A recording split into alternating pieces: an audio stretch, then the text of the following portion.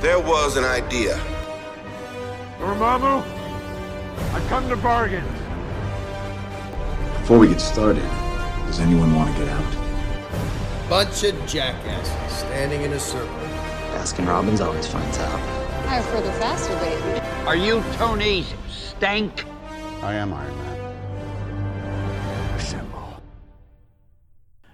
What's going on, everyone? Welcome back to a brand new episode of Assembly Required, an MCU retrospective, the show where we reassemble the MCU piece by piece, movie by movie, episode by episode. I am your host, Eduardo. I am joined by the always lovely Peaches and the often handsome Chris. Damn. I don't know. Oh, damn. I don't know. I just got get wrecked soundboard. Wrecked. Holy shit. What do you mean? I said often. Yeah, but I got always. He's always lovely, and I'm often handsome.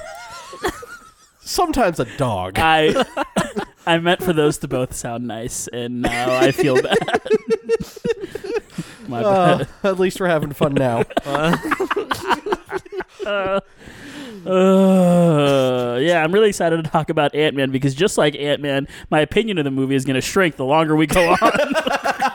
Wow. There's always room to grow. Oh, no. And just like the villain, I have a lot of different opinions about it, but when you get down to it, they're all the same.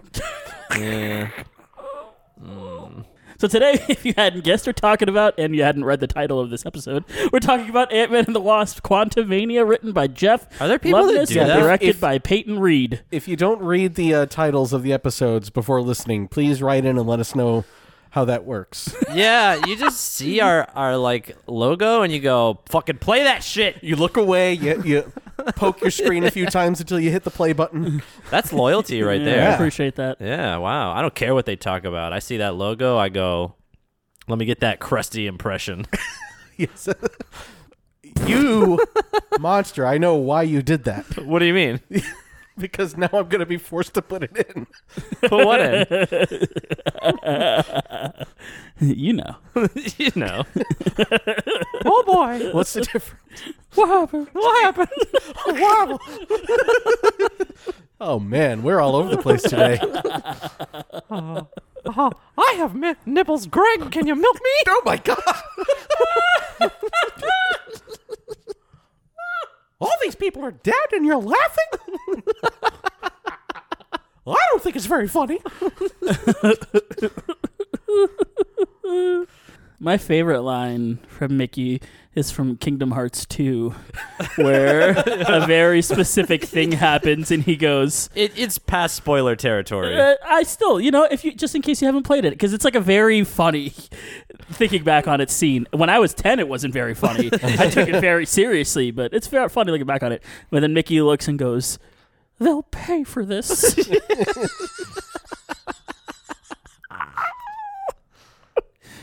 Mickey's standing on business, man. He's got a golden keyblade. You don't mess with that guy. That's right. Me and my posse are going to roll into town and mess them up. What is that? Were you doing like a weird version of the Wayne Brady Chappelle Show bit, but with Mickey Mouse? I wasn't trying Mickey to, Mouse but that gonna have to slap a bitch? I'm not familiar enough to No? keep You're this not? going Oh, yeah. with you. I didn't watch a lot of Chappelle Show. I feel like that's like one of the most famous ones. playing off of Wayne Brady's clean-cut image. Right. They go and he Chappelle hangs out with Wayne Brady and he is doing all kinds of really bad stuff. Is Wayne Brady gonna have to choke a bitch? Yeah. You got it. I do remember that now. Yeah. Wow. Break yourself, fool. Oh shit, it's Wayne Brady. So the film opens with a flashback in the quantum realm. By the way, this is written from the moviespoiler.com from Jeremy. Thanks, Jeremy. Janet Van Dyne comes across two creatures that attack her. That's not really what happens. She sees something fall out of the sky, and that's why she goes out there. She doesn't just Jeremy, we got some writing for you. She doesn't just stop. Do. Oh no, some creatures. Did you guys? I'm gonna immediately interrupt because were you guys kind of thrown off a little bit? Maybe you hadn't watched them back to back enough for this, but instead of watching Quantumania last night, I fully watched Ant-Man and the Wasp. Then I watched the first half of Quantumania, and I said, sleep is more important than the rest of this movie. And the quantum realm looks way fucking different. That doesn't bother me because the quantum realm is supposed to be weird and there are like different parts of it, and they go to like a different part of this than where they are. Sure. What bothers me about this is how in Ant-Man and the Wasp, she's like, yeah, I have powers now, first of all. Yeah, she can like touch people and heal them. And she works with them to go to the quantum realm to collect quantum bits, I guess, to bring back to the regular world. And now in this one, she's like, I never talk about the quantum realm. We never go to the quantum realm. It's dangerous and terrible. Yeah. Also, I thought time works differently in the quantum realm. How did she age 30 years? Did she? Michelle Pfeiffer looks great. She did look great. Yeah, it's hard to tell. What are you talking about? And I also found it weird. I know that there's like obviously some semblance to like real life down there, right? Like a lot of the inhabitants of the quantum realm look like humans. They're like, technically we're not, but we are. We do look like humans, and like there's similar structures and stuff. One thing that for some reason made me feel weird was the fact that there's a bunch of sand. Because if you think about them walking through sand in the quantum realm, sand is already really small in real life. That's really, really, really small. I know. Like, think about how many grains of sand, all those little fun tidbits you hear about the amount of grains of sand, blah, blah, blah, math figure. And now you think of quantum realm grains of sand. Here's a question for you. Is the quantum realm small, or do you just get there by shrinking? Whoa. I think my issue with the quantum realm is that, and this whole movie is shot this way. It is shot, for the most part, with, unless you're talking about the very beginning and some scenes in the jail cell, it is shot on a small stage that is clearly in that one place that I don't remember the name of that Chris is going to say. The volume. I like how you pointed at me because you knew I was going to chime in with it. Yeah. Interrupt me now. That is clearly filmed in the volume, and it is very clearly a very small set with a bunch of like digitally added in everything else. Mm-hmm. Sure. And it is like that for almost the entire movie. It's crazy how the volume, like when the first season of Mandalorian came out, we were all like blown away by it. And now that several things have been made using it, the seams are really starting to show. Well, yeah, because they it feels like they are relying on it more and more and more. That first season of The Mandalorian, think about how much in that was practical. There was quite a lot of practical effects and practical like sets. Yeah. And it was all inside the volume. Yes. But they were using it as like an accessory, not the feature. Mm-hmm. Whereas in Ant-Man and the Wasp: Quantumania, it's a movie filmed in the volume, and they've added a few things in there as accessories. Yeah, I think like it's night and day. Like when you look at Guardians Volume 3, when we get to that one, that was filmed on actual sets for the most part. Yeah. And I think it is very, very apparent. I still think the volume is great technology, and it's only going to get better. And I think it could be a really incredible tool for a lot of filmmakers. But right now, I don't think it's quite ready for blockbuster prime time. I agree. Despite what you said earlier, I do think, well, I guess you said it not recording, but I do think parts of this movie are pretty. Like, yeah, they use the volume a lot. There are some scenes in this movie where like, hey, that was designed really well. Yeah, no, I don't disagree with that. But, not all of them. Yeah. Like it does. I think there's you dig 1,000 times, you'll strike gold a few. Sure. But they really did dig gold 1,000. Try to dig up gold 1,000 times in this one. Well, and we'll get into more of like the characters and stuff, but just talking about the setting, and the characters kind of fit in this with us as well. This movie was never going to be as major of a hit as some other movies because of how far it goes into certain realms of science fiction as far as like character design and set design and some of these types of things. I don't think that movie would ever like fully succeed that way. You know what? I don't think Marvel executives agree with you. Former Marvel executives agree with you. I think that this, of the last handful of movies that came out in theaters recently, I think this was the most marketed one.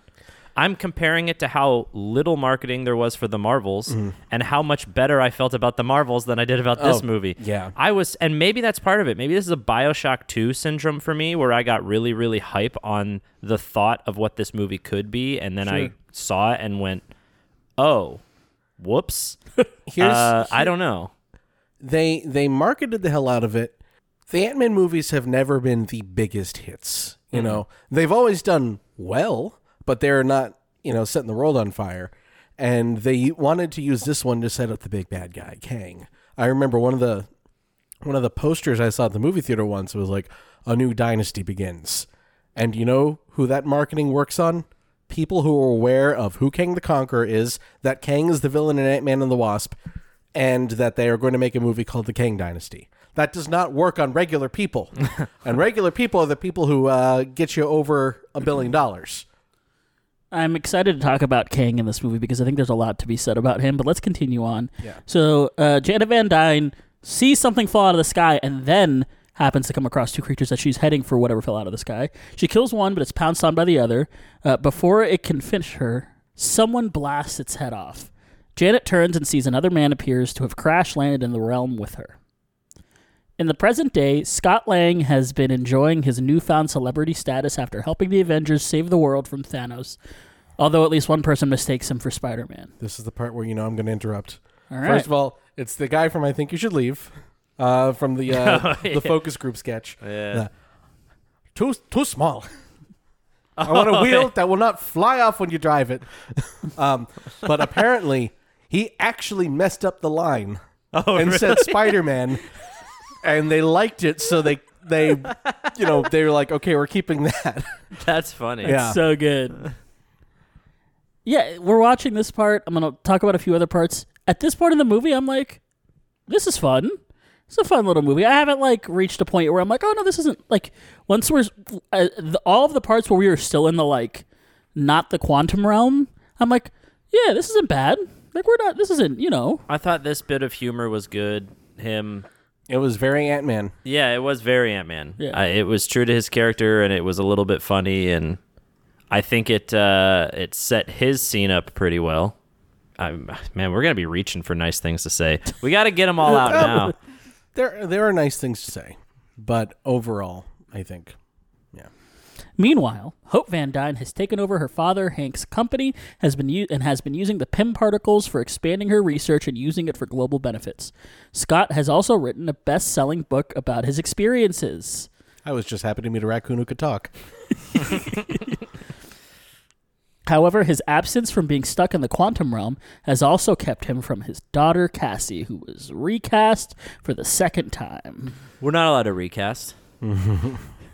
We should all riot. Yeah. I actually really like this actor, though. She's good, but honestly, they waited a year. They could have used the original cast. I know. No, they could have. They I could agree. have. Bummer that they recast because we did like that actress. Yeah. But if they had to, they picked a good replacement. I like her in the stuff I've seen her in. She was in. Have you guys seen Freaky? Yes. Yeah, I liked her in that. You have not seen Freaky? No. It's like Freaky Friday, but if it the were Vince Vaughn one, right? yeah, if it were a horror movie. Yeah. Scott gets a call from jail and meets Hope there. Cassie was arrested for being at a protest. She also has been tinkering in science ever since the blimp. Tinkering in science? What a sort of phrase. What an interesting thing. She was doing the science thing with the doodads. I'm somewhat of a tinkerer of science myself. No, the tinker is somebody else. Miles. Even beginning to work with Hope and Hank, whom Cassie refers to as Grandpa Hank. Scott and Cassie join the Pims at home for dinner, where Hank accidentally lets slip that Cassie has been arrested more than once. She draws attention to the work they have been doing, including Hank having an ant farm with his smart ants, while Cassie has worked on a device that sends signals to the quantum realm, and signals can be received in the outside world too. This causes Janet to panic, and she shuts the device off. Before she can explain herself, the device reactivates and starts pulling everything and everyone inside. Still, even at this point, I'm like, it's weird she never mentioned any of this, but you know what? I'm still like, oh yeah, this doesn't seem like it's going to be bad. Yeah, I don't think it would be super fair for us to argue, when we find her at the end of Ant-Man and the Wasp, there's nothing really going on there, and now we're learning all this stuff went on there. At the surface level. But when you get down to, the details of it it's weird. It is weird. To me, it's not so much that it wasn't mentioned in the last movie, because there wasn't Right. time to even get into stuff like that. It's that she was helping them go to the quantum realm at the end of the last movie. Right. And it's like, it's so different. It's like all of a sudden she's like, no, I never did that. And it seems like a weird thing for her to have forgotten about, right? Yeah. Like you can't be like, maybe she just didn't remember Kang was there. She came back from the blip and was like, oh, wait a minute. Supervillains. I knew one. So Scott jumps in after Cassie and uses his Ant-Man suit to protect her as they fall into the quantum realm. Hope uses her Wasp suit to save her parents.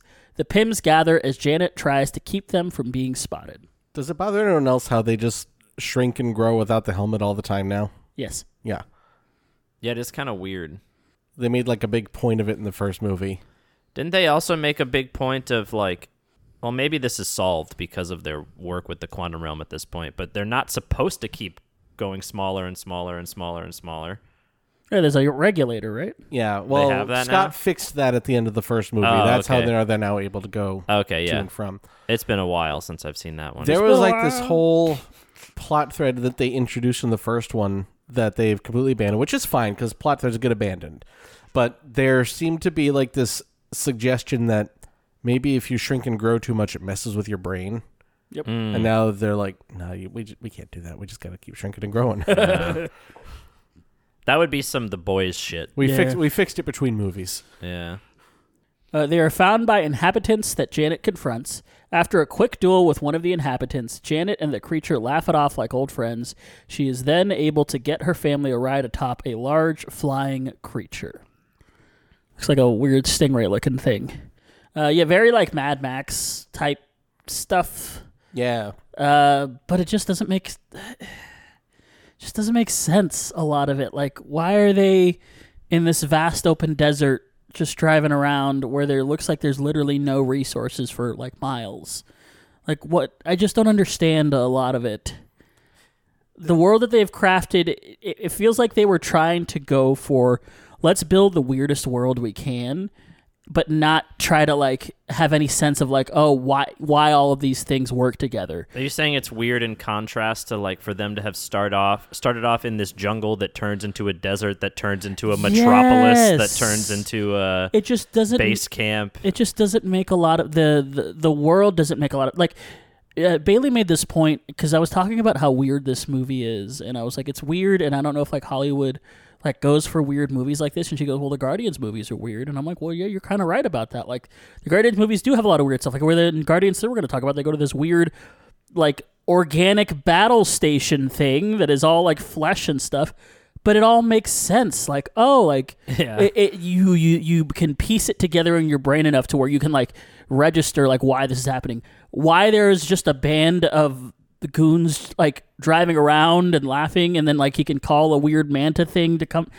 That all starts to get a little too, in my opinion, into the we're just like putting things in here for fun, and it doesn't actually make sense in the world that we've created. I wasn't like super bothered by the weirdness of the quantum realm, because I guess I went in expecting it to be weird, so like it didn't bother me, and I enjoyed some of it. You know, some of it felt very Star Wars, I think. I think that is the tone they were going for. Sure. It's just more for me that doesn't fit an Ant-Man movie to me. I remember after this movie came out, Danny said that should have been Fantastic Four. Yep. And I was like, yeah, that's exactly what should have been. 100%. Can't wait for the Fantastic Four movie to be this small heist movie. Yeah, right.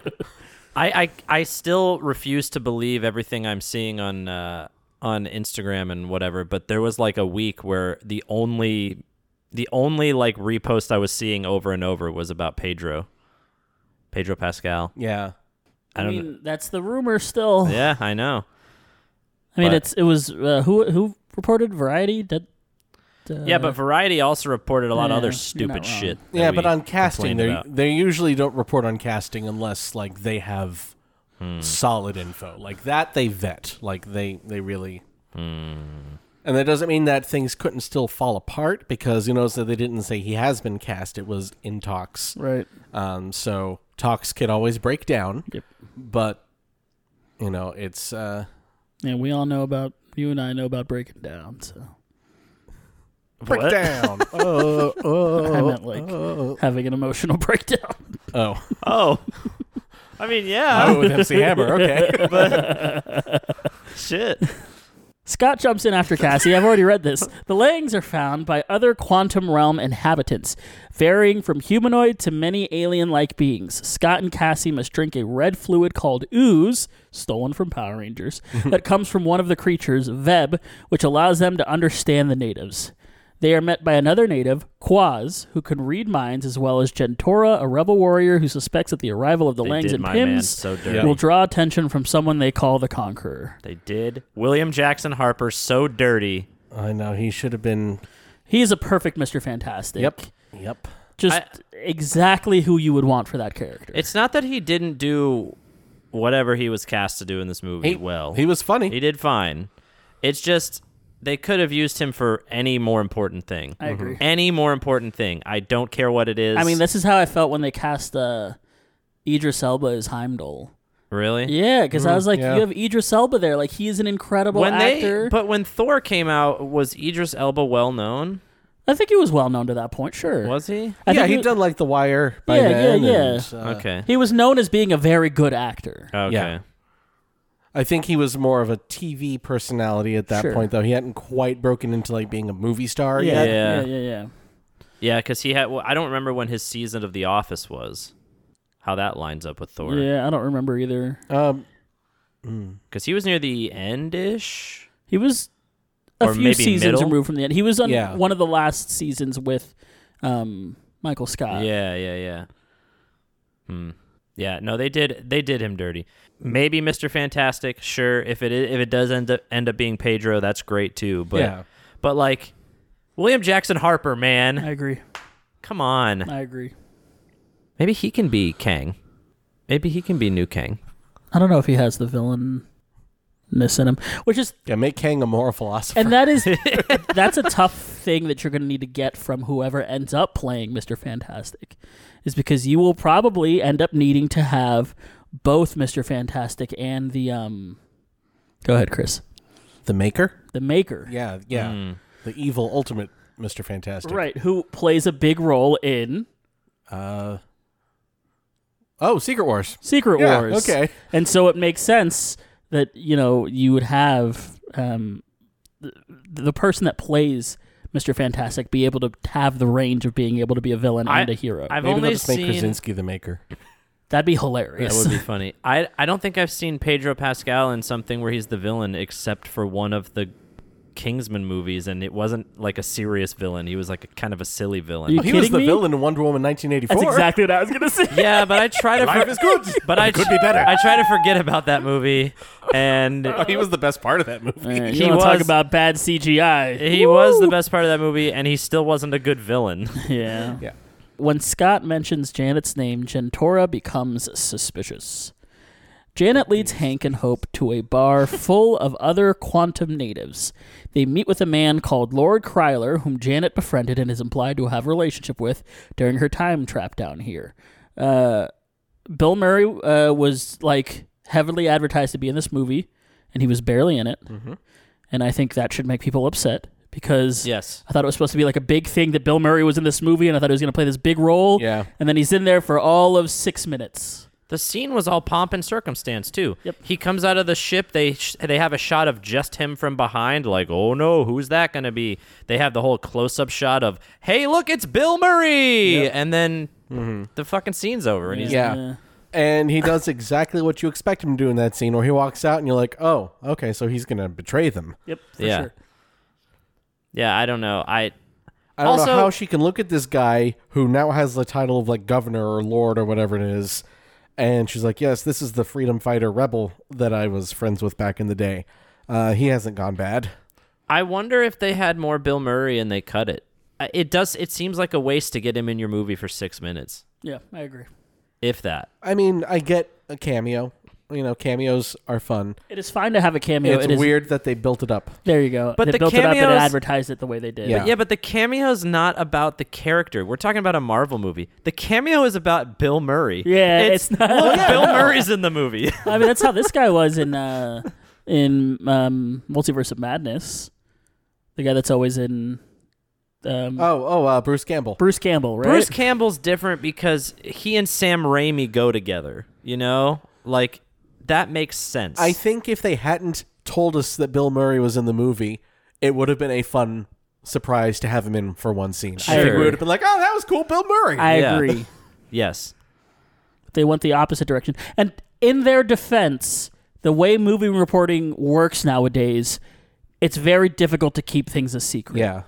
You know, we knew about the people playing the Spider People for a long time. Yeah. You know, it was still rumored, but we kind of knew about it. You know, Bill Murray was probably showed up on set and it was immediately reported. We have tons, and I mean tons of reports coming off of the filming of Deadpool 3 and of all of the people that are supposedly in that and the things that have happened in that already. You know, I don't think, personally, I feel like that kind of reporting is a detriment and does not actually help anyone or anything. Yeah, I feel like I never understood the point of reporting that as news. The only reason people report is because there are people who want to hear it. Right. But yeah, I think it's so much cooler to be surprised. Mm-hmm. Also, I know it's implied that Janet and this guy had a relationship while she was there, but it's clear that Janet really had a relationship with Kang while she was there, right? Her and Kang, they were doing the horizontal seesaw, for sure. You didn't get sexual... horizontal seesaw's not very good. It's got to move back. Yeah, please explain that position to me. They're perfectly balanced, staring at each other from across the room. That's not the turn of... Is that not the phrase? I believe it's horizontal mambo or something. Hold on. Maybe tango? Some kind of dance. Horizontal seesaw. Everyone, I'm just getting pictures of horizontal seesaws. Everyone Google sex, Urban Dictionary. Make sure you go to Safe Search Safe Search and or incognito mode. Horizontal, and let's see what Google. No, okay, so nothing horizontal. It's just called the seesaw. If you Google Urban Dictionary horizontal and then you look at what it autofills, tango is the first one. Okay, so the horizontal tango. My bad, everyone. All I'm trying to say is, in their scenes, I got a lot of sexual tension. Did you? I did. I can see it, I guess. Yeah. I mean, if you're trapped in the quantum realm, what else do you have to do when you're not fixing the ship? There you go. She was like, "Oh yeah, we were friends, just friends, nothing more."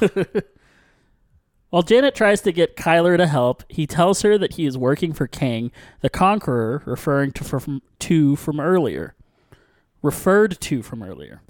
Kryler also alludes to Kang's greatest weapon, a mechanized organism designed only for killing, MODOK. Yeah, this is basically from the time Bill Murray shows up is when this movie starts to go downhill for me. Yeah, I think I'm about there too. One of my notes here is that it is, I timed this when I watched this movie 3 months ago. My note was back in September. I said they spend too long talking about him. They're always like, oh, him, he will be mad. Him, the conqueror, him. It's almost 50 minutes into the movie before they actually say anything substantial about him beyond, there's a scary guy. Yeah, they give him the Voldemort treatment. Mm-hmm. We've already seen him in the prologue. They've put him in every damn commercial. Yep. There are ways to have a villain reveal later in the movie that works.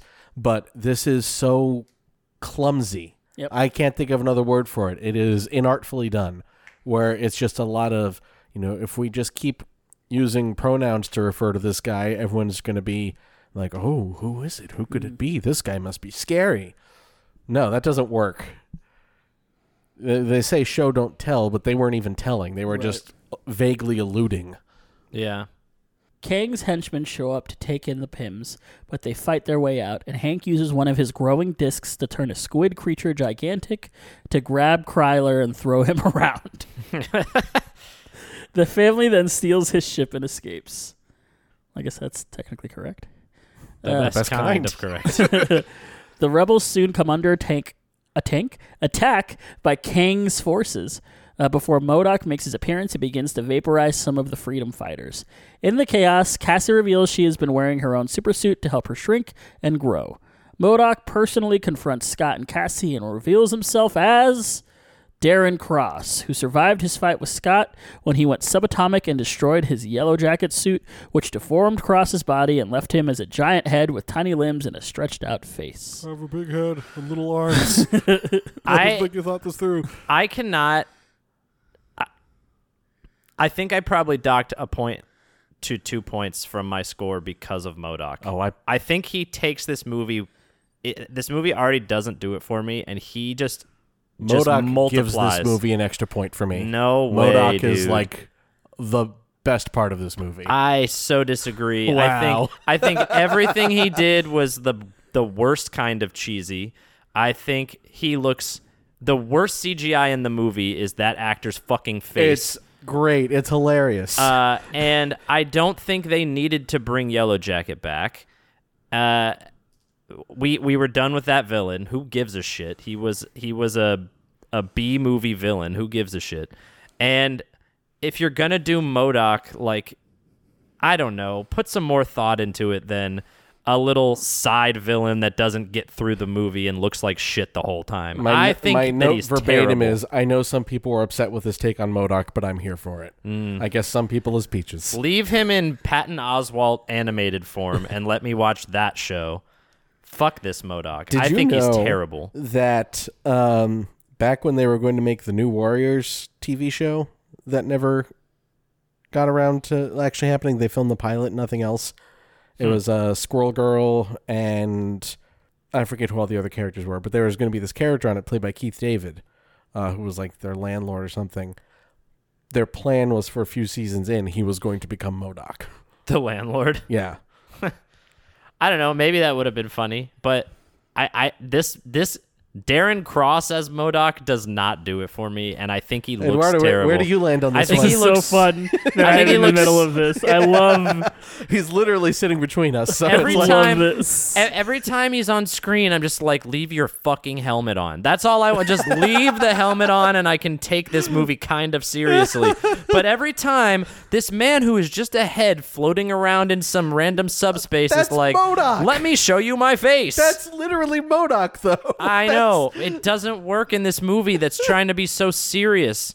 Like you said, it's not an Ant-Man movie, even though they put Ant-Man in it. They're trying to be so serious, and then they're like, here's this goofy fucking gold head. Okay, it's time for me to weigh in. All right.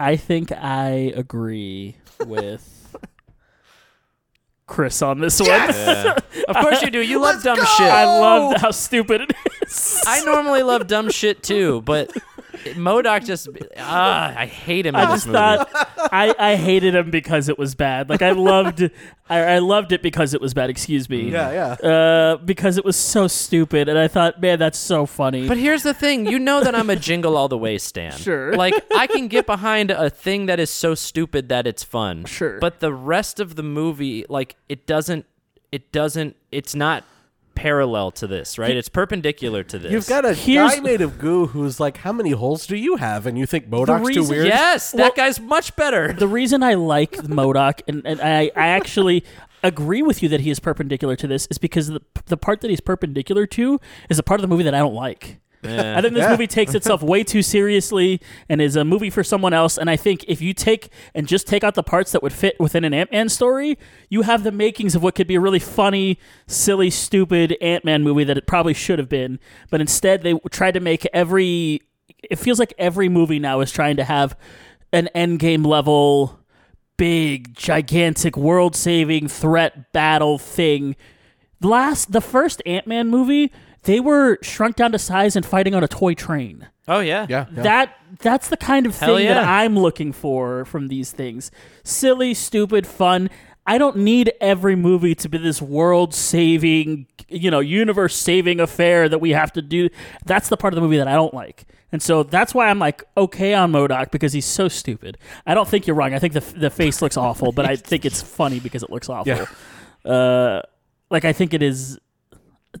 I don't want to give him the credit to say it's intentionally bad to be funny, but I feel like that's where I'm that's where I'm at right now. I feel like they intentionally made it look bad because it's so funny. I don't know. We've already pointed out we didn't do it here, but we've talked about CGI mistakes and how some of it looks weird and silly and stupid. And I don't think that they were like, let's give 100% effort on this third of the movie, and let's give 150% effort on MODOK's fat fucking head. Sorry, I'm so mad about this. I don't know why.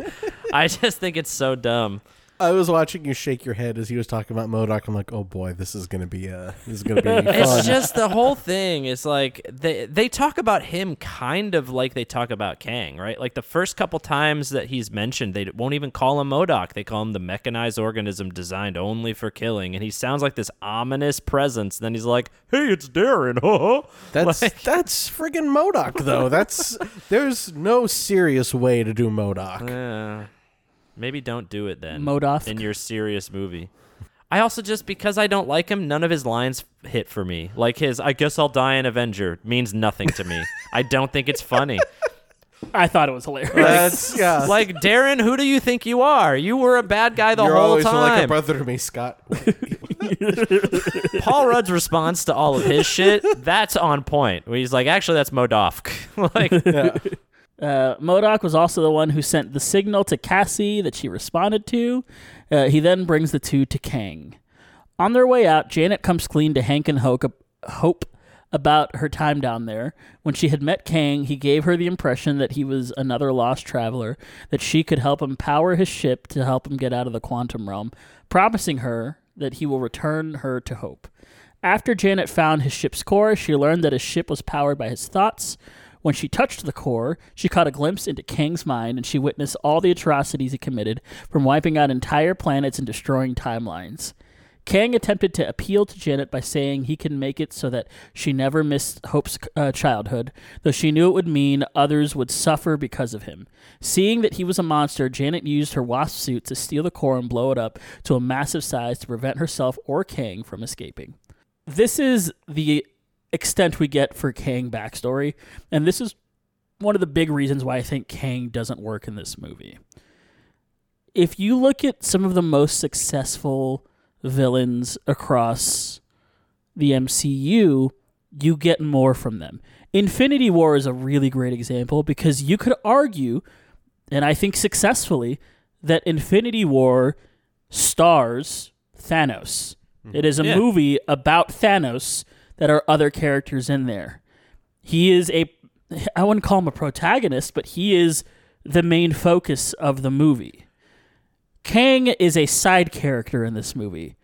He is as much a side character as the dude from The Good Place. Like, they are side characters. Maybe he gets like a little bit more time. But you know what I mean? Like, him and Janet, they're very equal in screen time and what they do.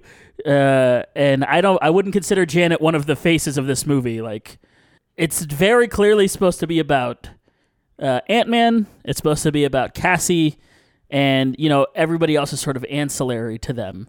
And I think ancillary. God damn it.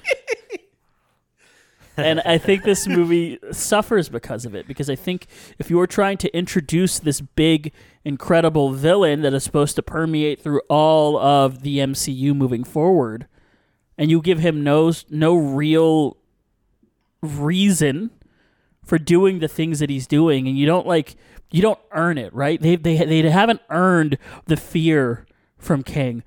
Thanos, they earned why Thanos was so scary. The scene of Thanos choking the life out of Loki is one of the most terrifying things I've ever seen. The scenes of him sort of almost sounding reasonable and then suddenly turning twisted in the way that he views the world, and kind of taking that from that perspective, from the perspective that he's going for, where you could almost agree with him. But then you go, no, that's actually the wrong way to do things. They don't do any of that with Kang. Kang is just the bad guy. And they don't really give him a reason other than, I need to stop something, that's why I kill people. Yeah. And it seems like he has the exact same motivation as He Who Remains. Yep. But he's infinitely less interesting than He Who Remains. Yep. Yeah. I wonder if they were banking on us having pre-existing fear of Kang because of what we have seen of him in other stuff. What a wild decision to pick an obscure villain that, again, the general public hasn't heard of. I feel like they've bought into their own hype or something about all the nerd websites who knew what was going on. And it's like they'd forgotten that when Avengers came out, nobody knew who Thanos was except for comic book fans. Regular people, I say regular people, you know what I mean. People, normies. Now, these people who, like me, who had not read the comics, I did not know Thanos when I first saw the Avengers. Obviously, I'm very familiar with him now, but, that's not a character that a lot of people had a pre-existing knowledge of, and neither is Kang.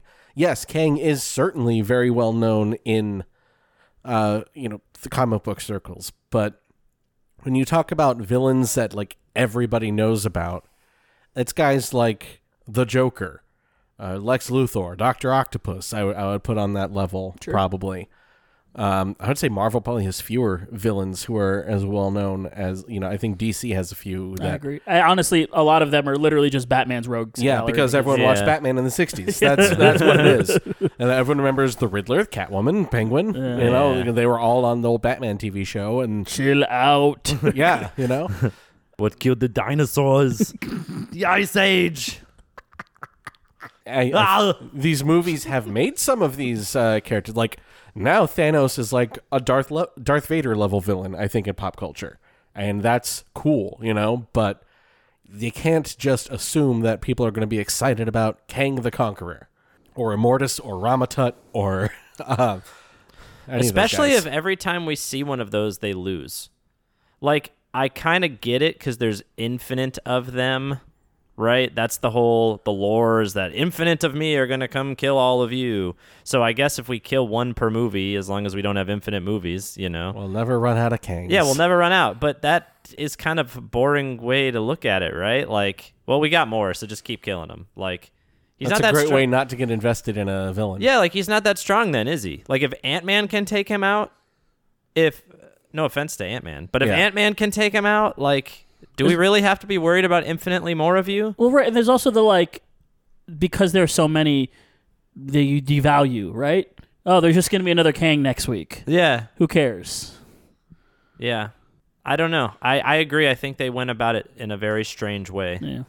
The line that he has when he finally confronts Scott, when he's like, "Are you an Avenger? Have I killed you before?" That's a good threat. I agree. That makes him sound scary. Mm-hmm. But that is a lot of telling and not showing. I agree. And you know what? When I left, I'm going to say my controversial thing now. Okay. My hot take. When I first saw the movie, I think the one thing we all agreed on was, hey, Jonathan Majors was great. I actually don't think he was great. Yeah, I don't think it was very good. You changed your mind? Fine. Yeah. I think especially after seeing what he did as Victor Timely in He Who Remains. He did a fine job with a thinly written character. Yeah. But it's nowhere near the upper echelon of Marvel villains. He's no Loki. He's no Thanos. He's no any Spider-Man villain. Yeah, so far I do like him better in his other two iterations. Yes, yeah, I think TV Kang is a lot better than movie Kang. You know what I would have loved to see is when Michelle Pfeiffer touches the thing, we see the scene of him killing the Avengers. Yeah. That would have been really powerful and would have been he means business. He is. I get it's expensive to get Chris Hemsworth in for sure, that, sure. But, go for it. Have people get excited about Marvel cameos. Right, he's the future of your franchise in a lot of ways. He is, the character has its hands in several of the future Marvel properties. It's already been in Loki. Invest. Scott and Cassie meet Kang, who boasts about having killed other Avengers across other timelines. Okay, I didn't skip too far ahead. He demands Scott's help in getting his core back, threatening to kill Cassie and force Scott to relive the moment for eternity if he doesn't help. Scott reluctantly agrees, but makes it clear he will come for Kang if he hurts Cassie. Scott has dropped down into the core's location to retrieve it, but it's caught in what MODOK calls a probability storm, causing hundreds of multiple Scotts to pop up. The Pims fly by the location when Hope gets a read on Scott. As she flies down to help, she gets surrounded by her own probabilities. Scott's probabilities manage to help him sense their entire shared goal of saving Cassie. Hope helps Scott, and they shrink the core down together. There's the one scene in the movie that deserves the name Quantumania. Yeah. And let me tell you, Yeah. I think the scene starts off interesting, but I don't think they do anything interesting with it. I think it's an interesting idea that they don't capitalize on, because I don't think, like, a bunch of Scots show up and they're like, all right, now let's work together. Like, I don't think it, like, there's a couple gags like, oh, it's the guy, he's the Baskin Robbins version, ha ha ha, even though it doesn't really make sense because it's different probabilities. And why would the Baskin Robbins, why would he make it here? Why would he make it here? How would he have gone from here and then suddenly be the Baskin Robbins guy? That doesn't make any sense. No. Yeah, it's an interesting idea with poor execution, which is the tagline for this movie. Yep. Yeah. So Hope and Janet try to help Scott now that he has the core, but Kang shows up to take it from him, going back on their deal to let Cassie go. He also takes Janet with him as MODOK has MODOK destroy the ship with Hank in it, though he survives. When Janet calls Kang a monster, he explains that he is the exiled one among his many variants, and he believes they are responsible for other horrors across the multiverse. He thinks that his escaping the quantum realm will allow him to take control over an event that is coming for humanity. Again, exactly the same motivation. He gets exactly the same explanation as He Who Remains, except this one was banished to the quantum realm instead of making a home for himself at the end of time. So he's a king that's already lost once. The ants from Hank's ant farm arrive after apparently having gone through time displacement that has helped them grow more advanced over less time than what the humans have gone through, because that somehow makes sense. As Deus Ex Machina go, it was at least kind of funny. And Hank being so proud of them. Yeah. They help Hank get Scott and Hope to head toward Kang's stronghold. Meanwhile, Cassie uses her suit to shrink into a prison and free Gentora and other rebels to charge towards Kang's tower. Just as Kang tries to make a big villain speech, Cassie hijacks it and tells everyone to head to the tower to fight Kang. The other rebels are freed and fight off Kang's goons. MODOK goes for Cassie, but she turns giant and punches him down. Before leaving, she convinces him that she doesn't have to keep being evil. I want to talk about one of the reasons why I think this movie does not succeed, and it is scale. I think scale is actually a really important part if you're going to do an Ant-Man movie, and this movie does not get scale correctly at any point. There is no point where you're like, oh, Ant-Man is small here. Oh, he's really big here. It's always just like Ant-Man is the size and everything around him changes. It doesn't... They put out a new trailer for Godzilla vs. Kong, and that movie also is starting to sort of lose. There's a scene of King Kong running with what looks like the Infinity Gauntlet, which is a whole other thing. But him and Godzilla are running towards something, and it looks like they're like 6 feet tall because they're running. They're running so fast. There's no like background to like contrast them against them. And they're running at like what you would consider to be like regular speed. Like they're not like. I don't know if I've ever seen Godzilla run. No, okay. but you are. Hot take, without having seen the trailer, just based on what you just said, plus the Infinity Gauntlet comment. Maybe the whole movie is a kid playing with toys. That'd be sick. And it's just, like, he put his Infinity Gauntlet on his stuffed monkey, and he's fighting a lizard. He painted his Godzilla pink. And I think that's one of the big problems with this movie. I think that is a quintessential part of an Ant-Man story is to have varying levels of scale. And if you don't have the scale correctly, you just, from the very beginning, you go, we're going to the quantum realm, and you shrink down. Well, taking him out of the real world, that is a problem. Cassie then gets big and then gets sick for getting big, but she's not actually big. She's just bigger than being quantumly small. Yeah. She's not actually big, though, so why is that messing with her at all? Yeah, I guess that's true.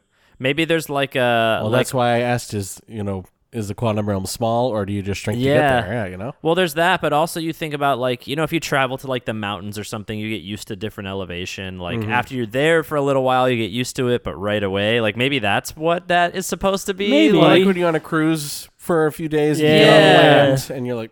Like rocking. like because she was quantum small for so long, she then got used to it, and then she enlarged, and now it's different because she was used to being quantum small for a while. I'm trying to explain a movie I don't really like. I appreciate the effort. You know what though? You dial it one scene back where Scott is in his probability storm. The scale for that scene is also weird because there's a man in a suit that enlarges him, and the way that they get to the core is they climb other Scotts. Yep. Maybe just grow. Yeah. Well, at what Maybe point, he was already as big as he could get. You couldn't tell because he was in an infinite void. At At what point? They No, but needed he a has banana to, for scale. he has to get bigger to get out of that infinite void. Oh God, you're right.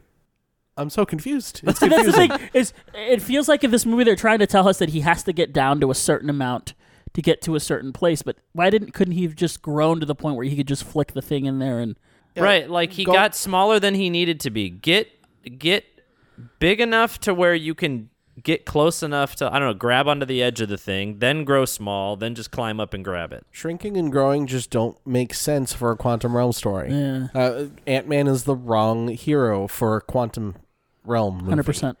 And it's, talking about scale, I know in the other two Ant-Man episodes, we've talked about how it's hard to say this without sounding like you're trying to make a joke, but they're smaller movies. Yep.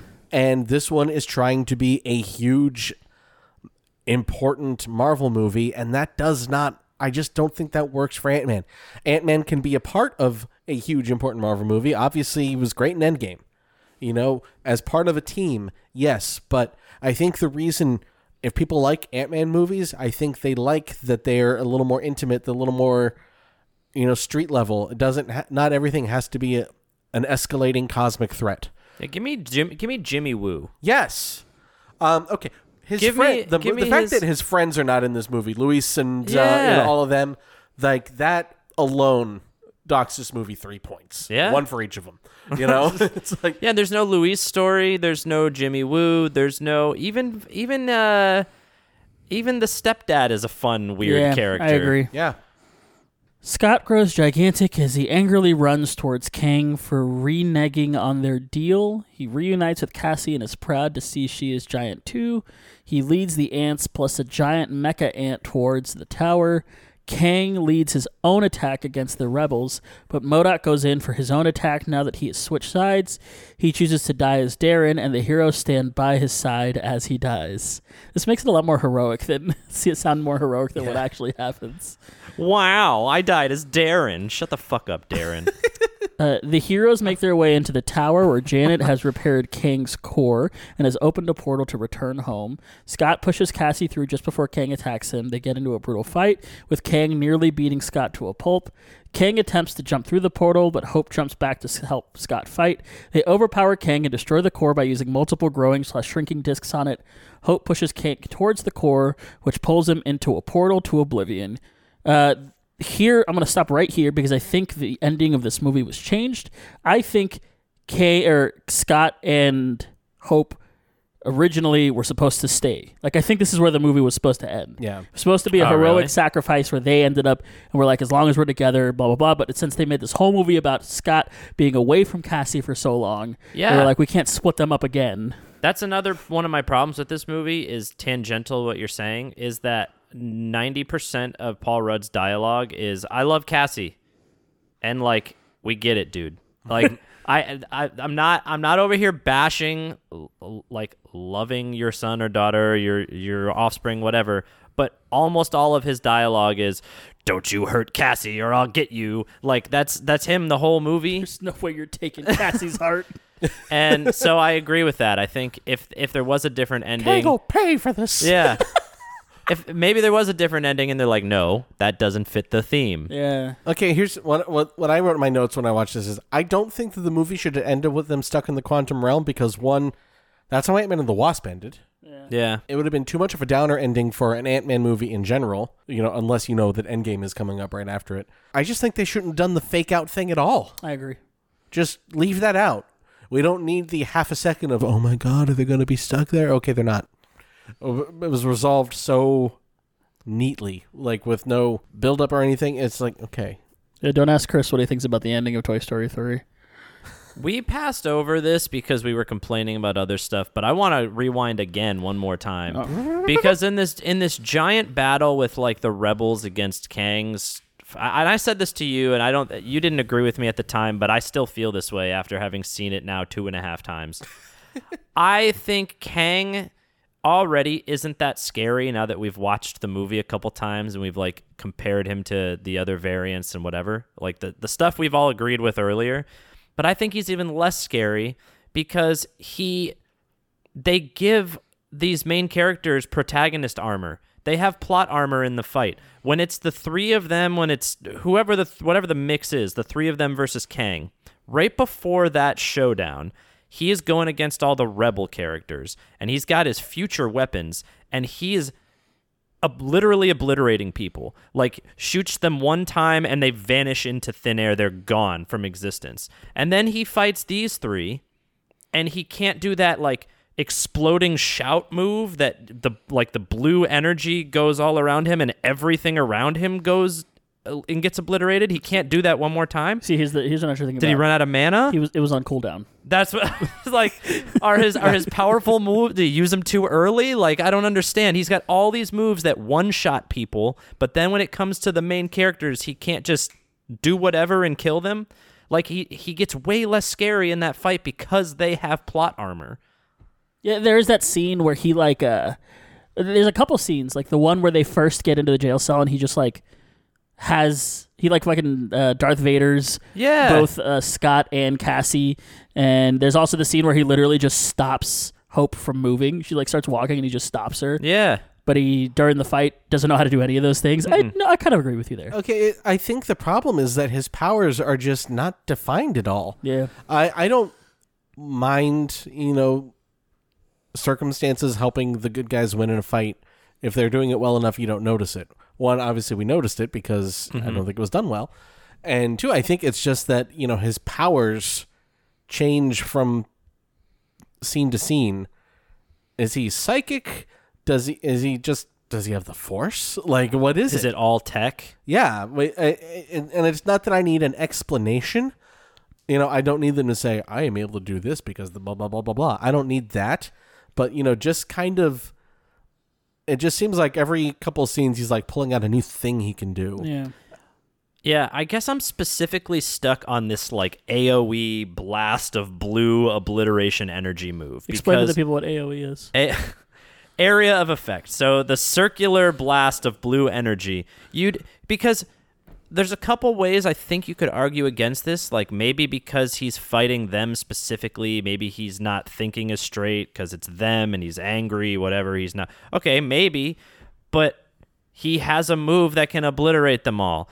You say, oh, they'll shrink and he won't be able to see them. He has a move that covers a fucking circle around him in blue disintegration energy. He doesn't care how small they are. Go, and they all die. Like, I don't get it. I don't get it. And yeah, you're right. He does a bunch of different things in this movie. There's not like, it's almost like he has an infinity gauntlet. What are his powers? Yes. Yeah, like whatever the scene calls for. Like, what is he? He's like the Doctor Strange or the Wanda. And at least they have magic as an excuse. Yeah. Like, okay, yeah, they can do magic. I get it.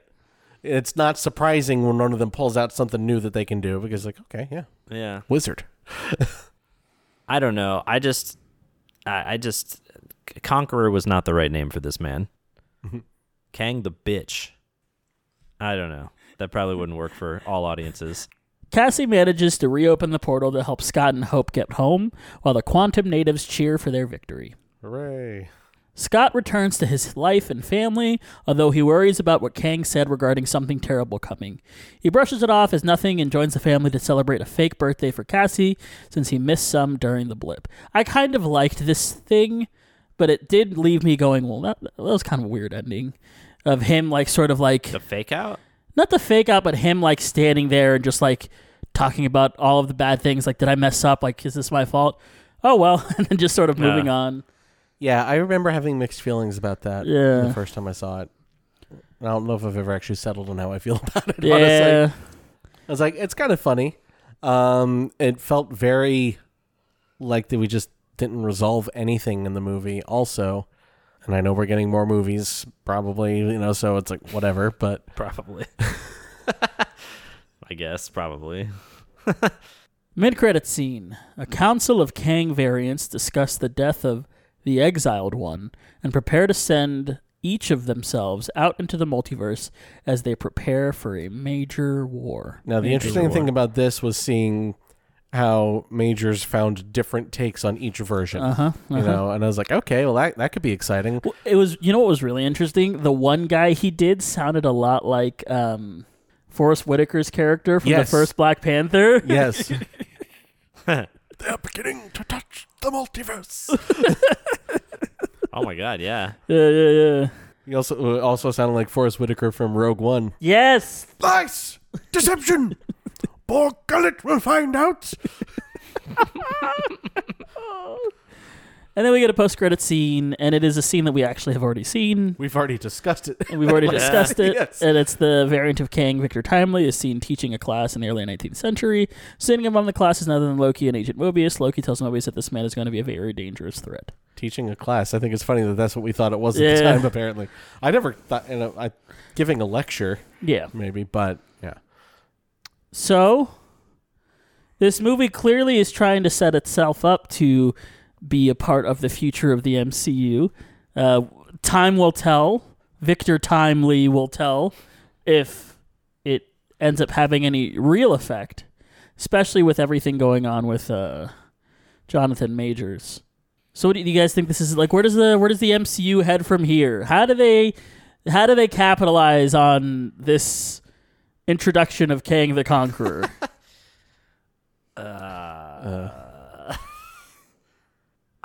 No thoughts, head empty. Go, Chris. I don't know. Well, the writer of this movie was writing Kang Dynasty, and as of last week is not anymore. Nah. Well, I now, wonder why. Now Waldron's doing it. Yeah. Michael Waldron. Did they say why, or did it have to do with the reception of this movie? Or I don't know, because also the director also left the movie, but that's because he's focusing on Shang-Chi 2 instead. Which, cool. Yeah. I'm excited for Shang-Chi 2. Yeah. And I think he's also doing Wonder Man for Disney+. Peyton Reed? No, not Peyton Reed. Creston, I think is his name. He was the Shang-Chi director who was directing Kang Dynasty, is no longer directing it. But the guy who wrote this was writing Kang Dynasty and is now no longer. Gotcha. Yeah, I don't know. I mean, it's tough to say with the real life stuff happening on it. Obviously, we already had another rant on another episode about the either change of story direction or recasting. Did we discuss, like, had it come out that there's a rumor that it's in his contract that they can't recast, and that's why? Yeah. And we haven't discussed it on the podcast. Oh, we talked about that in person for a second. So that could be, if that's the case, then sorry for yelling at you, Kevin. And I mean, if you look at the the recent X-Men contracts. Yeah, and that's something that's written in all of their contracts as well. They can't be recast until a certain year has passed. Yeah, and I think it's 2025, which is why any X-Men that we have seen so far have been previous X-Men. Yeah. So MVP, Peach, we'll start with you. Do not start with me. We already did. MV Peach. MV Peach. MV. I forgot we had to come up with an MVP. I didn't. We haven't done this in a while. I didn't forget. I'm not impressed by any one person more than any other person in this movie. I'm not saying that to just keep dunking on the movie. There's no one in this movie that I think did such a phenomenal job that they deserve an MVP spot. It could be a 7-way tie between everybody. There's more than 7 people in the movie, but let's make it the Goo Man. What's the Goo Man's name? Veb. Technically, one of his friends was in the movie. That's true. Because Veb is voiced by the Baba Yaga guy. David Dastmalchian. Yeah. So it's Veb, because he was funny. I'm gonna give it to Scott, just because I mean. Who are you gonna? Who are you gonna give MVP to? I appoint Scott the MVP. Moving on. I almost gave it to MODOK just to tick Peaches off. But, The MVP? yeah, but I do think You that wouldn't mean that. Scott is probably the best part of the movie. He's consistent with every Scott we've seen before, for the most part, I think. And Paul Rudd is good. Yeah, so, see, sure, Scott. I would default to Paul Rudd. I just get annoyed by how many of his lines are just like, Cassie, no, I love her, but Daddy, I love her. Press X to Jason. Yes. Jason. I think I agree with Chris. I think my MVP is also going to be Scott. Sure. You guys know I'm an unabashed Paul Rudd fan. Hey, Yeah, you've got the shrine in your closet. I'm unashamed as how much I love that man. And I really wanted this movie to be good, and it disappointed me quite a lot. But I don't think it was his fault. Ratings. Chris, we'll start with you on this one. What are you going to rate this movie? I'm between, because there were still parts that I thought were funny and I thought were okay. So I'm between like a 5.5 and a 6. You know, I think that's the right. I'm gonna go. I think I'm going gonna go with 6. 6. Wait a minute. You mean Quantumania contains the letters for Ant-Man, and I never realized it until the final title card? Out of 10. Quantumania, Ant-Man. Sure. Yeah. I'm with you. I'm giving it 6 Deus Ant Machinas out of 10. Nice. Yeah, I also have it at 6. Oh, 6 God. holes. This movie 666. 6 holes out of 10. I thought about I rating feel like it we're lower. really harsh on there. We're like, 6, it's okay. I thought about rating it lower. I just... Look, I rated this movie a 6. It might be lower. We're going to talk about rankings in a second. Even though I rated this movie as a 6, I'd still rather watch it than a few of these other movies. Yeah, that's kind of... Yeah, That's why that's the I- thing is that Yeah. I think the charm of Paul Rudd, carries it pretty far. That's why when I was looking at my other movie rankings, I ended up at 6. But I think it probably could be a 5.5 or a 5. Yeah. But I'd rather watch it than Ant-Man or than Iron Man 2. So... Yeah, same. I think I'd have it towards the bottom, only above Ant-Man 2, The Dark World, and much to the chagrin of everyone else here, Iron Man 3. Yeah, that's kind of messed up. Iron Man 2, Iron Man 3. I didn't and Dark realize. World. I didn't remember that you liked Ant-Man and the Wasp that little. No, Ant-Man, I misspoke there. It was Iron Man 2. Iron Man 2, Oh, Iron Man okay. 3, and Dark World. Gotcha. It is Age of Ultron would be just above it. Yeah, I think that's around. I'm not looking at the list now, but that's what I'm remembering. Is Yeah, it's around. you're there. about there. I think right you're after Ultron. just above Hulk, Right Iron Man above 2, and Hulk. Thor. Yeah. Thor 2. Yeah, I think for me, I'm putting it between Age of Ultron and Iron Man 2, which puts it ahead of Iron Man 2, Multiverse of Madness, Eternals, Hulk, and Dark World. And it's weird because there are things in Multiverse of Madness that I think are so much better than this movie, but there's one thing that I think is so much worse than anything in this movie that it's put below. Yeah. All right, let's get on to some happy talking. Yeah. Let's go to some recommendations. Recommendation jingle. Yeah.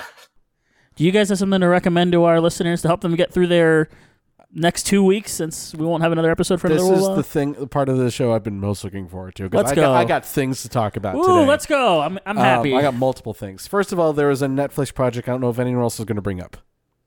An anime. Nope. Okay, then let me go ahead and say this one really quick.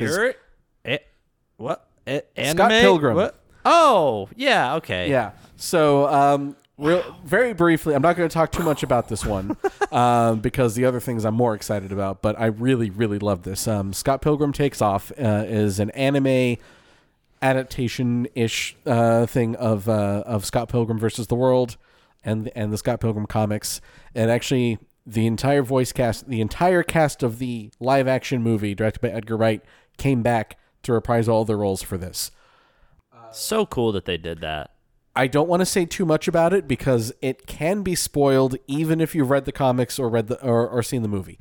I would not recommend watching it without seeing the movie first, though. The movie is also on Netflix, so I'm recommending Scott Pilgrim vs. the World, the movie, because that is also very good. And then the anime might be better than the movie. I think they really do some really cool stuff with the story. I go back and forth. I think they're both excellent, but I really loved what they did with the story. A lot of surprises. Kind of examines like what is Scott Pilgrim all about. Because the writer of the original comic was one of the writers for the show as well, co-created it. Scott O'Malley's the creator. Brian Lee O'Malley. Brian Lee O'Malley. Thank you. Scott is the character. Yeah. Yeah. Brian Lee O'Malley and Ben David Grabinski co-created the show together. And it's a guy who has grown up from when he wrote the comic looking back at what he's written. And I think it's just fantastic. Excellent. So that's recommendation number 1. Recommendations 2 and 3 are kind of related to each other. So it has been established before that I am a big old Godzilla fan. So I'm also a big fan of the MonsterVerse, which is Legendary Pictures. I know where this is going now. Yeah, now you know where it's going. Yeah. So the MonsterVerse is, in my opinion, of all the cinematic universes that popped up in the wake of the MCU's success, and every studio's like, I want to do that too. MonsterVerse is maybe the only good one. The MonsterVerse being Godzilla and King Kong, and it's tied together by this organization called Monarch, which is like a secret government organization that studies titans, these giant monsters. I think all those movies are great. I've really enjoyed all of them. And now there is a show on Apple TV Plus called Monarch: Legacy of Monsters.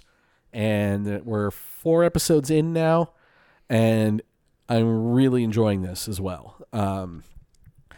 If you're going to watch it, I'd recommend at least watching the 2014 Godzilla and Kong Skull Island, because it's actually set after Godzilla but before Godzilla King of the Monsters, which is my favorite of those movies. It follows up on events that happened in Godzilla, and John Goodman there's a character played by John Goodman in Kong Skull Island. That movie is actually set in the 70s, and that character is very important to the backstory of this show. So I'd recommend watching both those. I think you can actually watch it cold as well, but you should at least watch those 2 movies before you check this out.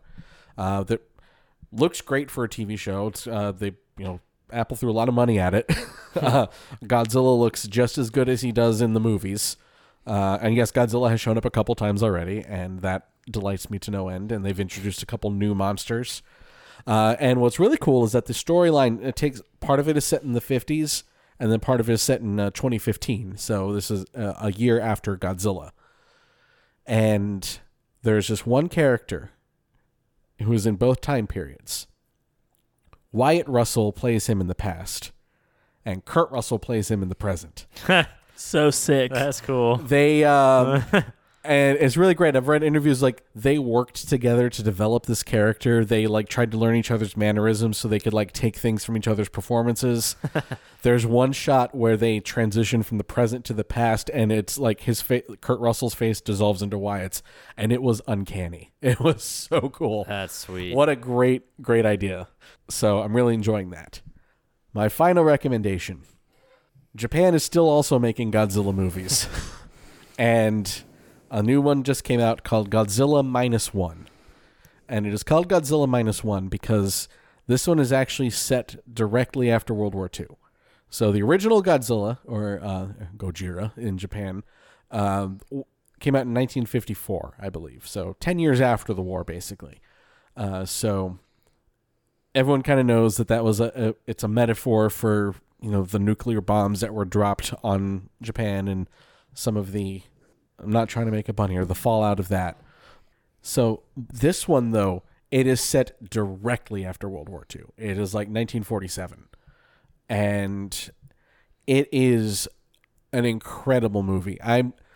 You have to trust me when I tell you, this is not just Chris the Godzilla fan saying this movie is really good. This movie is excellent. It is the scariest I think Godzilla has ever been. I saw someone else said this, and it's 100% true. This is the only time watching a Godzilla movie I have been afraid of when Godzilla is going to show up again.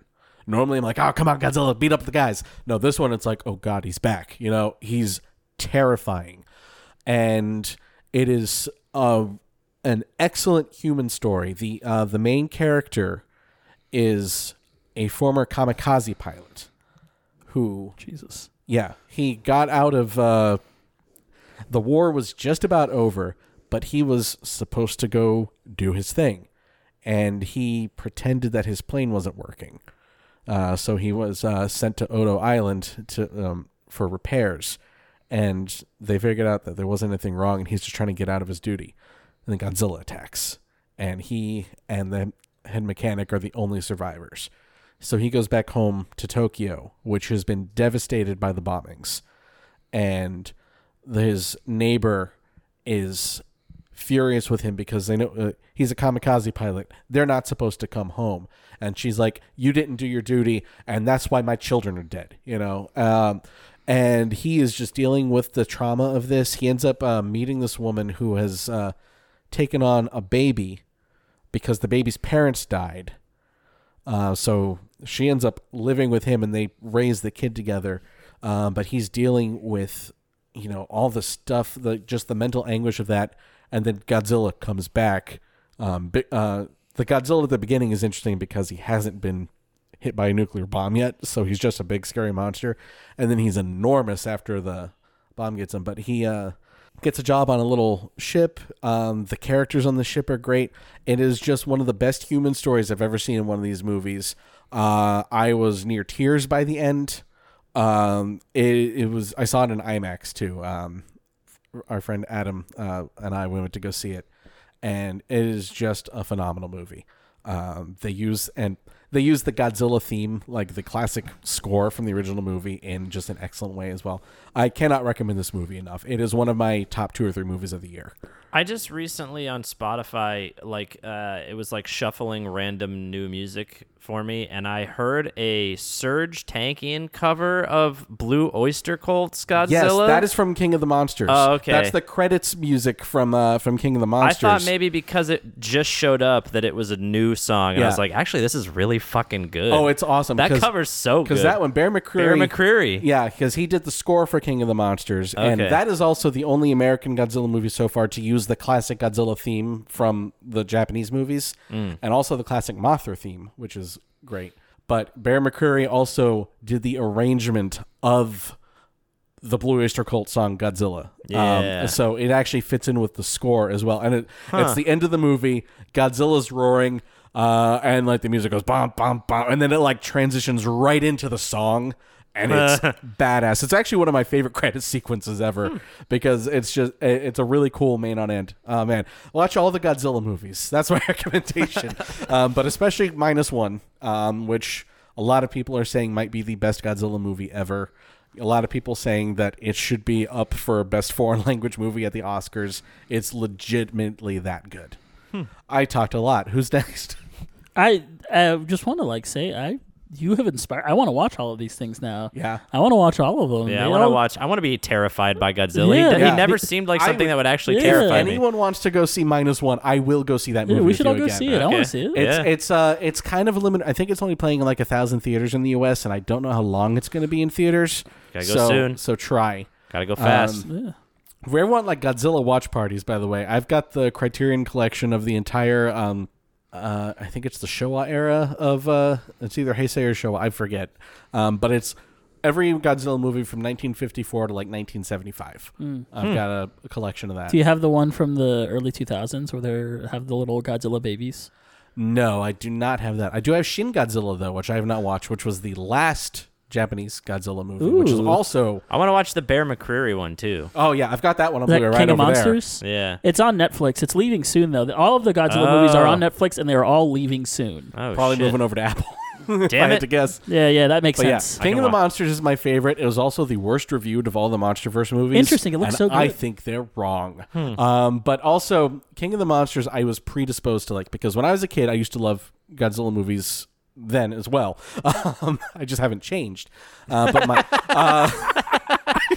I realized like, I used to love Godzilla movies. I still do, but I used to. There's a Mitch Hedberg joke. Yeah. But when I was a kid, I used to rent Godzilla movies from Blockbuster, okay? And my favorite one was Ghidorah, the Three-Headed Monster. Okay. And it was Godzilla teaming up with Mothra and Rodan to defeat Ghidorah. All 4 of those guys are in King of the Monsters. Okay. So Yeah. I was like, I'm watching this movie. They made a movie just for me. If Endgame hadn't come out that same year, that would have been like the most Chris movie of the year. What a year for you. It was a good... No, right now, 5 months. We're 5 months away from Godzilla X Kong. I don't know how we're supposed to pronounce that one because it's their team up. It's like Hunter x Hunter. You just say Godzilla Kong. Yeah, maybe. It honestly might be. And Japan, a lot like when it's a crossover, it's just cross. Like Street Fighter cross Tekken. Yeah, you know why I know that? Because there was a Kingdom Hearts mobile game that was called Kingdom Hearts Union Cross, and it was the same thing. Yeah, so I don't know if since Godzilla's Japanese, it's gonna be Godzilla Cross Kong. But in the span of 5 months, we're getting both kinds of Godzilla movies. We're getting the fun monster fight, and we're getting the sobering examination of the devastation of war. Yeah. Do you know what I want to watch? And the TV show. I want to watch all the Godzilla movies. You know what other... This is like so tangentially related, but I'm going to talk about it anyway. You know other movies I want to go back and watch all of them, even though I've only seen the first of the new ones? Tell me. I want to watch all the Planet of the Apes movies. I've not seen any of the new ones. The first one, the one with James Franco, that was however many years ago, was really good. And I remember really liking it and then never watching any of the ones afterwards. I've seen the original Planet of the Apes, and that is an excellent movie as well. And I remember when the prequels were coming out, the first one, I was like, oh, God, no one wants to see this. And then I heard, okay, actually, it's supposed to be very good. And I've heard they all are really good. And and it's Andy Serkis as Caesar, who is the main ape. Yeah. I've seen the end of Spaceballs. Does that count? Yeah. Do you have a recommendation, by the way? Yeah, I also watched all of Scott Pilgrim pretty quickly, so +1 on that. I said I was going to play it, and I hadn't played it yet, so my actual recommendation this week is Remnant 2. I've been playing a lot of Remnant 2, the sequel to Remnant: From the Ashes. Interesting to have such like a sweaty title of your first game and then just call the second one 2. Yeah. But Remnant 2 is pretty good. If you played the first one, it's a little bit more of the same, new environments, a ton of new things to collect. So far, a lot less buggy than the first game, which is a big plus. It's the reason I quit playing the first one. But the Remnant games are like, what if Destiny and Soulsborne game had a child? So you got your looter. It's like a looter shooter, right? You can play with up to 3 people in your group, and it's hard as hell. Like, it's intentionally pretty tough. The bosses all have like very different and unique mechanics. Some of the bosses, you're not even fighting the boss. You're just trying to survive. Some of them, you're trying to fight something in the environment while the boss is attacking you instead of fighting the boss, like stuff like that. There's this really cool fight that I don't want to spoil, but you are fighting geometry in a maze. And I won't say anything other than that, but you are in like a labyrinth while fighting geometry. That's interesting. And the reward that you get from it is one of the most unique guns I have seen in a video game. It shoots things that I won't describe, but they like go out and then they come back to you. And it's like special fire mode shoots a shield in front of you that hurts enemies and protects you, and you can shoot through it. It's really neat. But yeah, it's been fun. I definitely made a spreadsheet of the game because I pretty quickly got lost in, well, I have to collect everything. And there's like 630 different items to collect in the game. Your character can only have like 9 or 10 equipped at a time. So, but there's more. The first game had like classes. I don't remember what they were called. I think it was like Hunter, Ex-Cultist. I couldn't something else. Yeah, there were like 3 or 4 classes in the first game, and there's 11 or 12 in this one. Sheesh. Wow. So the variety and how you can build your character is way different, and there's a ton more guns, ton more melee weapons. I remember reading that the community unlocked a class. Yeah. A few months after the game came out. It wasn't that they unlocked it, it's that it was a very hidden one. Mm. It was hard to find, and like as a group they figured out how to do it. There is the non-spoiler, I mean, this is one of those things that unless you look up how to do it, you're just not going to fucking figure it out. Sure. And that's why the community needed to come together to do it. But basically, there's a section of the game that has all these like puzzle doors, these like portals to other dimensions or whatever. One of them is glowing red, and who the fuck knows why, right? And you think, well, that's going to be important. I'll come back to that later. And you never come back to it later. There's no reason to come back to it later. Well, if you find a very specific loadout and you equip your character in all of the available slots with all of the very specific things that need to be in that slot, the door stops glowing red and you can go through it. And you go to a different video game and you're able to play that video game for a small amount of time to try to collect items while inside of that game, and then you get thrown out of the portal and you can try again. That sounds like Ready Player One. Do you know it was a TikTok? I'm just going to spoil this for you guys, and if listeners, you don't want to listen to this, you don't have to. Did you ever see those TikTok videos of the back rooms? Yeah. With I'm those familiar with the that. people chasing you around in the back rooms. Dun, dun, dun, dun, dun, dun, dun, dun, dun, dun, dun. Mm-hmm. You've never seen those videos? No. Okay. Well, that's the video game you go into. Oh. When you go through that door, you're in the back rooms, and you're running around with a time limit to try to find the hidden items that are in the back rooms. One of the hidden items you turn into an NPC, and it gives you another class. So you have to have all these very specific items on, then you have to run through the back rooms to get it. I still haven't gotten it yet because I'm still working on getting 2 of the 13 things you need. That's crazy. 12 things you need. Wow. That sounds really cool. Yeah. So it's been a lot of fun, and like I said, I haven't noticed bugs yet. Maybe I waited long enough for them to iron them out. The first game I had a checklist for that game too, and I was getting really close to getting everything in the game.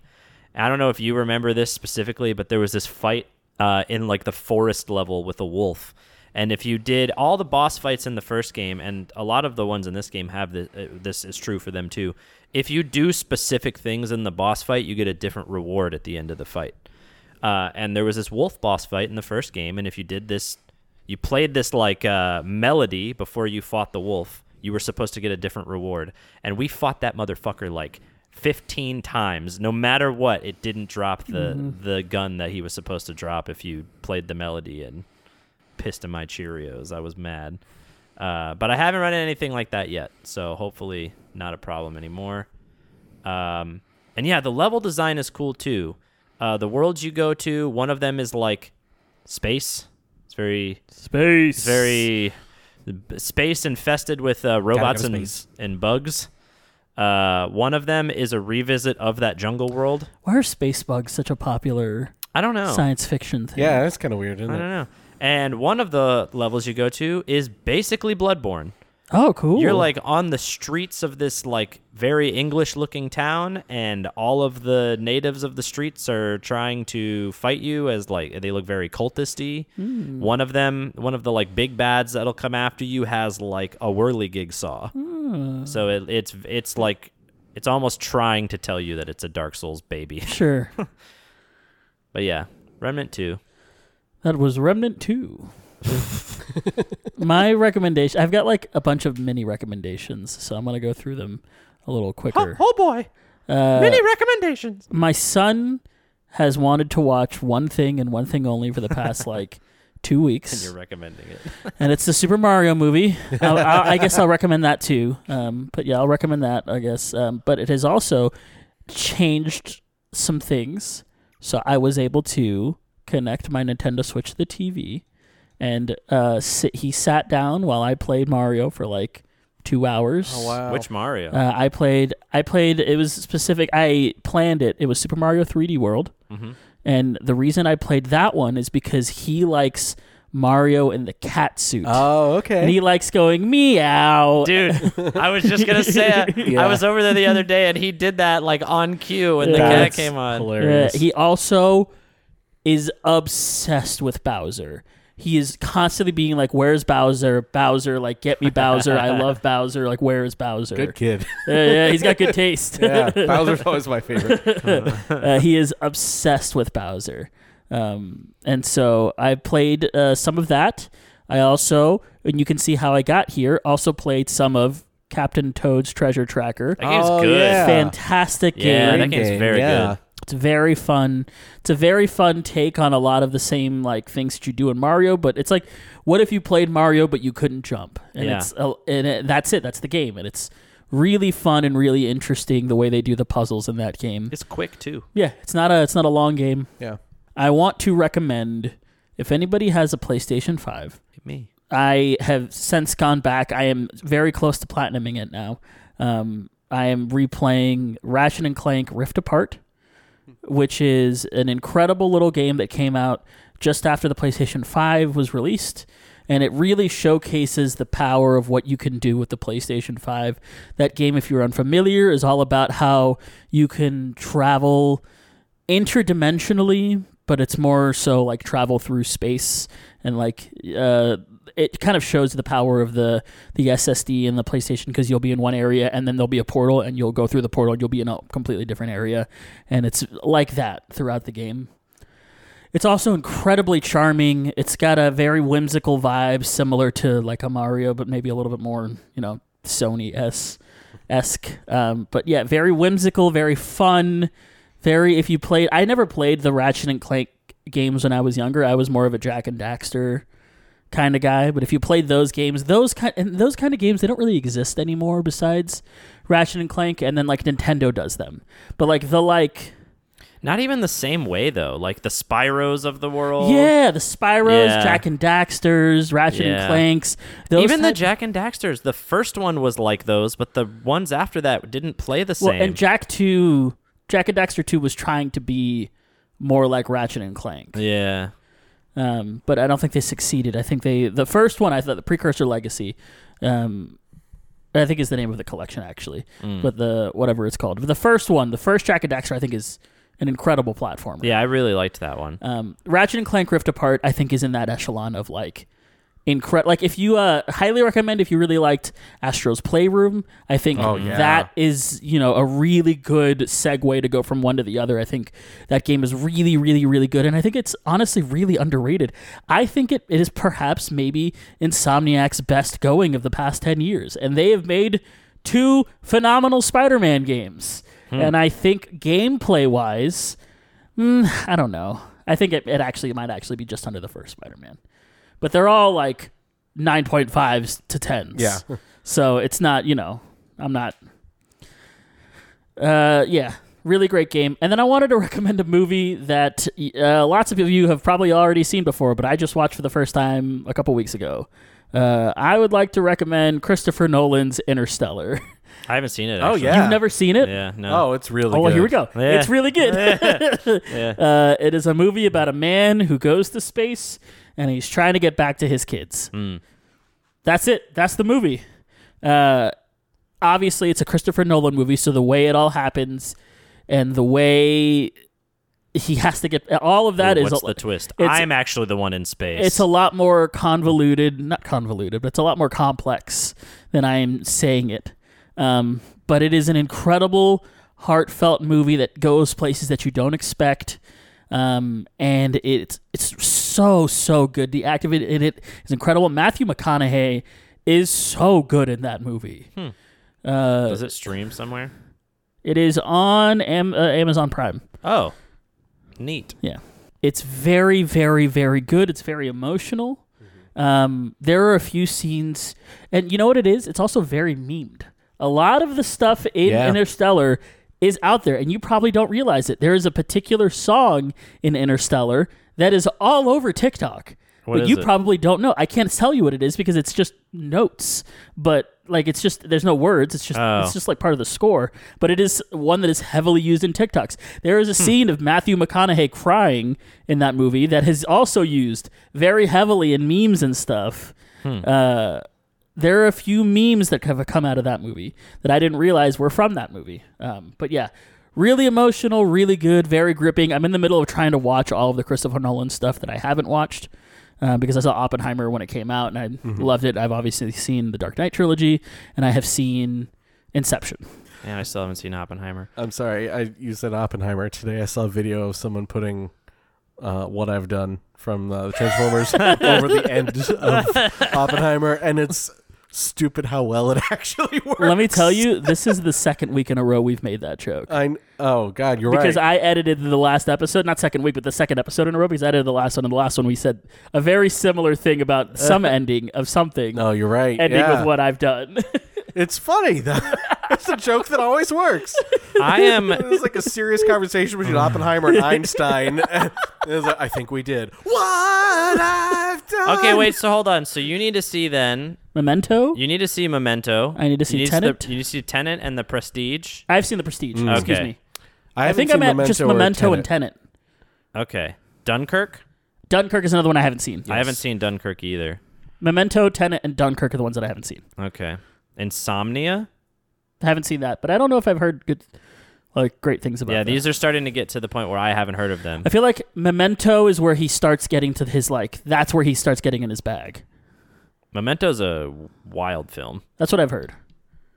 Yeah, I like that one. Okay, maybe I should watch Interstellar. Tenet is weird, bro. If you come away from Tenet and you go, I know exactly what was going on. I know you're a fucking liar. Nobody knows right away. It's so trippy. All right, well, I think that's going to do it for this episode of Assembly Required, an MCU Retrospective. If you'd like to support the show, you can do so at patreon.com/Assembly Required. Join our patron-exclusive Discord.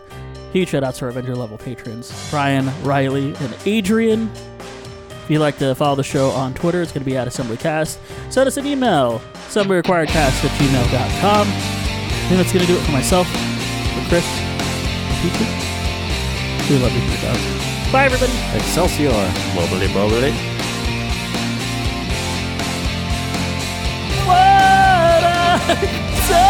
We're all sitting here going, are we going to do this?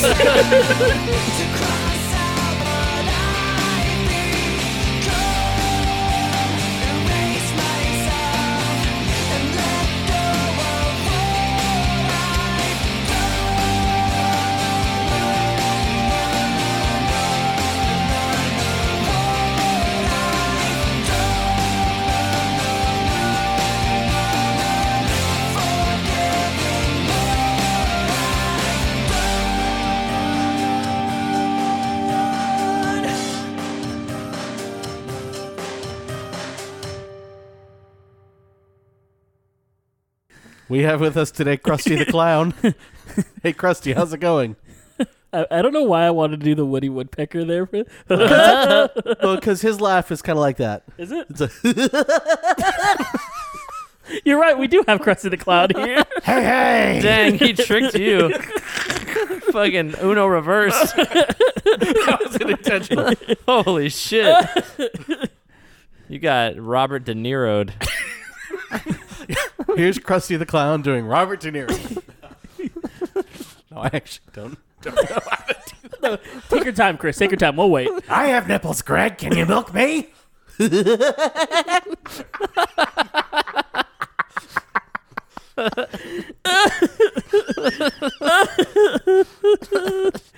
Okay.